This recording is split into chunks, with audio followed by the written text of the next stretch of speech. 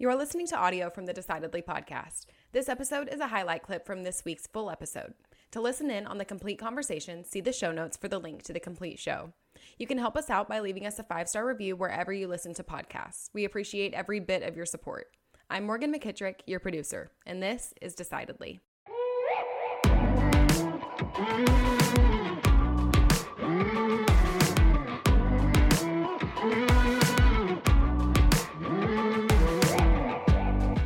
Everything from now on that happens in my life is 100% my responsibility. It's all on me, right? I can no longer blame other people, present, past, future for my current circumstances. I think I used to say this all the time, but I wasn't living it. Right. So I would go on a date and then say, oh, that guy is, a piece of shit, whatever. Like, he's the reason why I feel this way. Or he was doing this no, like, it was all me. I was the common denominator. Interesting. Yeah, you could blame. That's a really good point. I think I overlook a lot is there are certain relationships that we've had in life that they're major relationships, so we could blame for big problems or persistent problems. Right. But we can blame small relationships for small problems, right?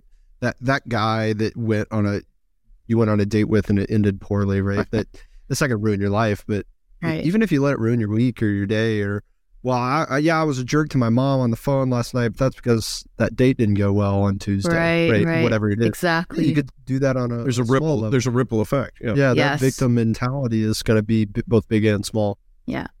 Yeah, and like when you don't close a client or something, right? It's like, oh, that person. Well, that's not my fault. Yeah, exactly. Like, oh, they weren't the right fit. They sucked. That's different. Yeah, but it's like different.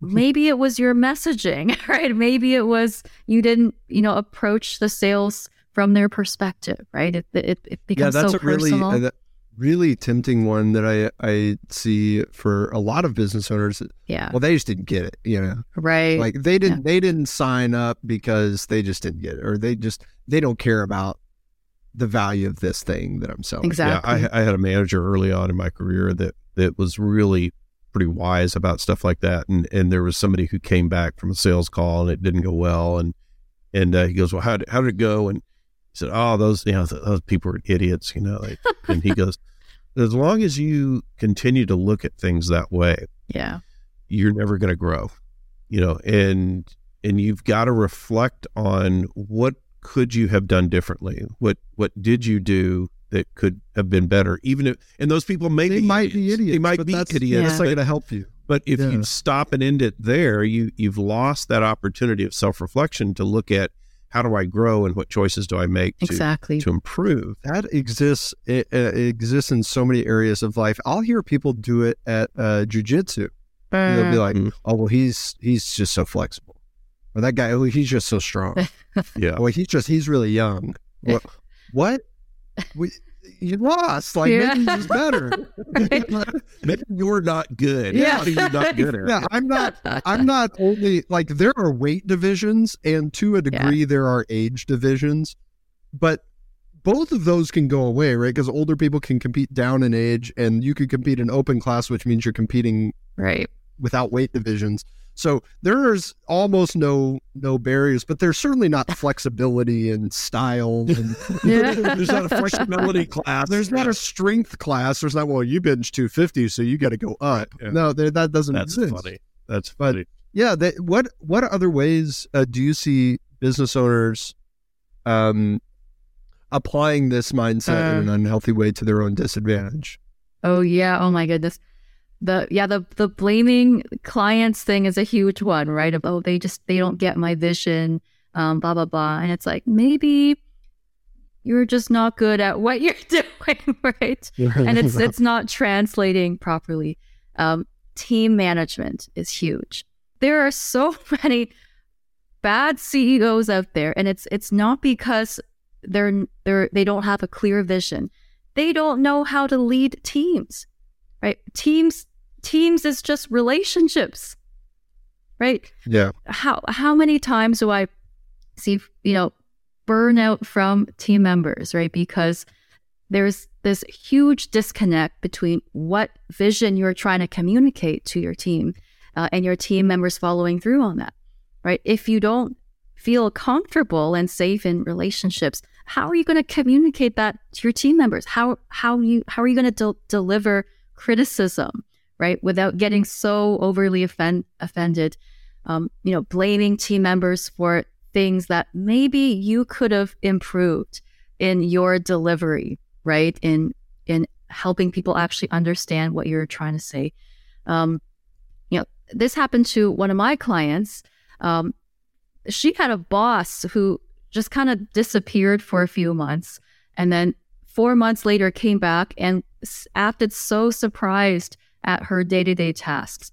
But the boss wasn't there, right, to see it develop into this routine in the first place, right? And so how can it be the fault of the employee if the person who's supposed to be the leader, right, isn't even aware of what's going on? So the problem isn't that they made a mistake, right? It's how they perceive that mistake, in this case, deflecting blame onto the other person. That's not going to fly if you're going to run a long-term team, right? Because people are going to mess up. They're going to make mistakes. And unless you can really take back your power and feel comfortable owning up to your own part of this, which a lot of it does come from, childhood trauma, it's going to be very, very difficult. You can have all the communication strategies in the world. You could read 5 books, right, on specific tactics and tools of how to speak to people.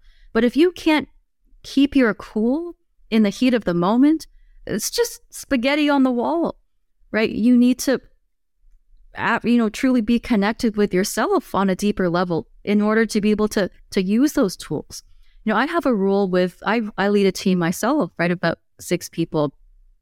And I saw some guy post this online, and since then I've really incorporated this. Any success that happens in the business is because of my team members, right? They're the ones that made it happen. Yeah.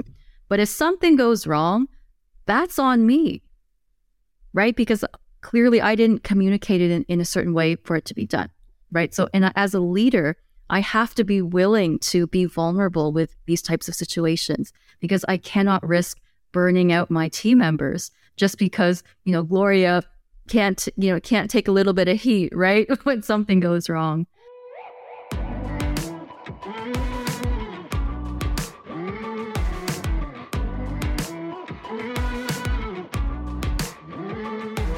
Thanks for making the great decision to listen in to this week's episode highlight. If you want more of what you just heard, see the show notes for the full episode.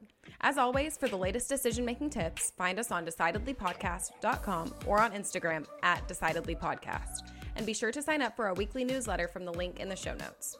Don't forget to leave us a 5-star review as well. We read all of your comments, so if you learned some decision-making tips today, let us know. Until next time, this is Decidedly.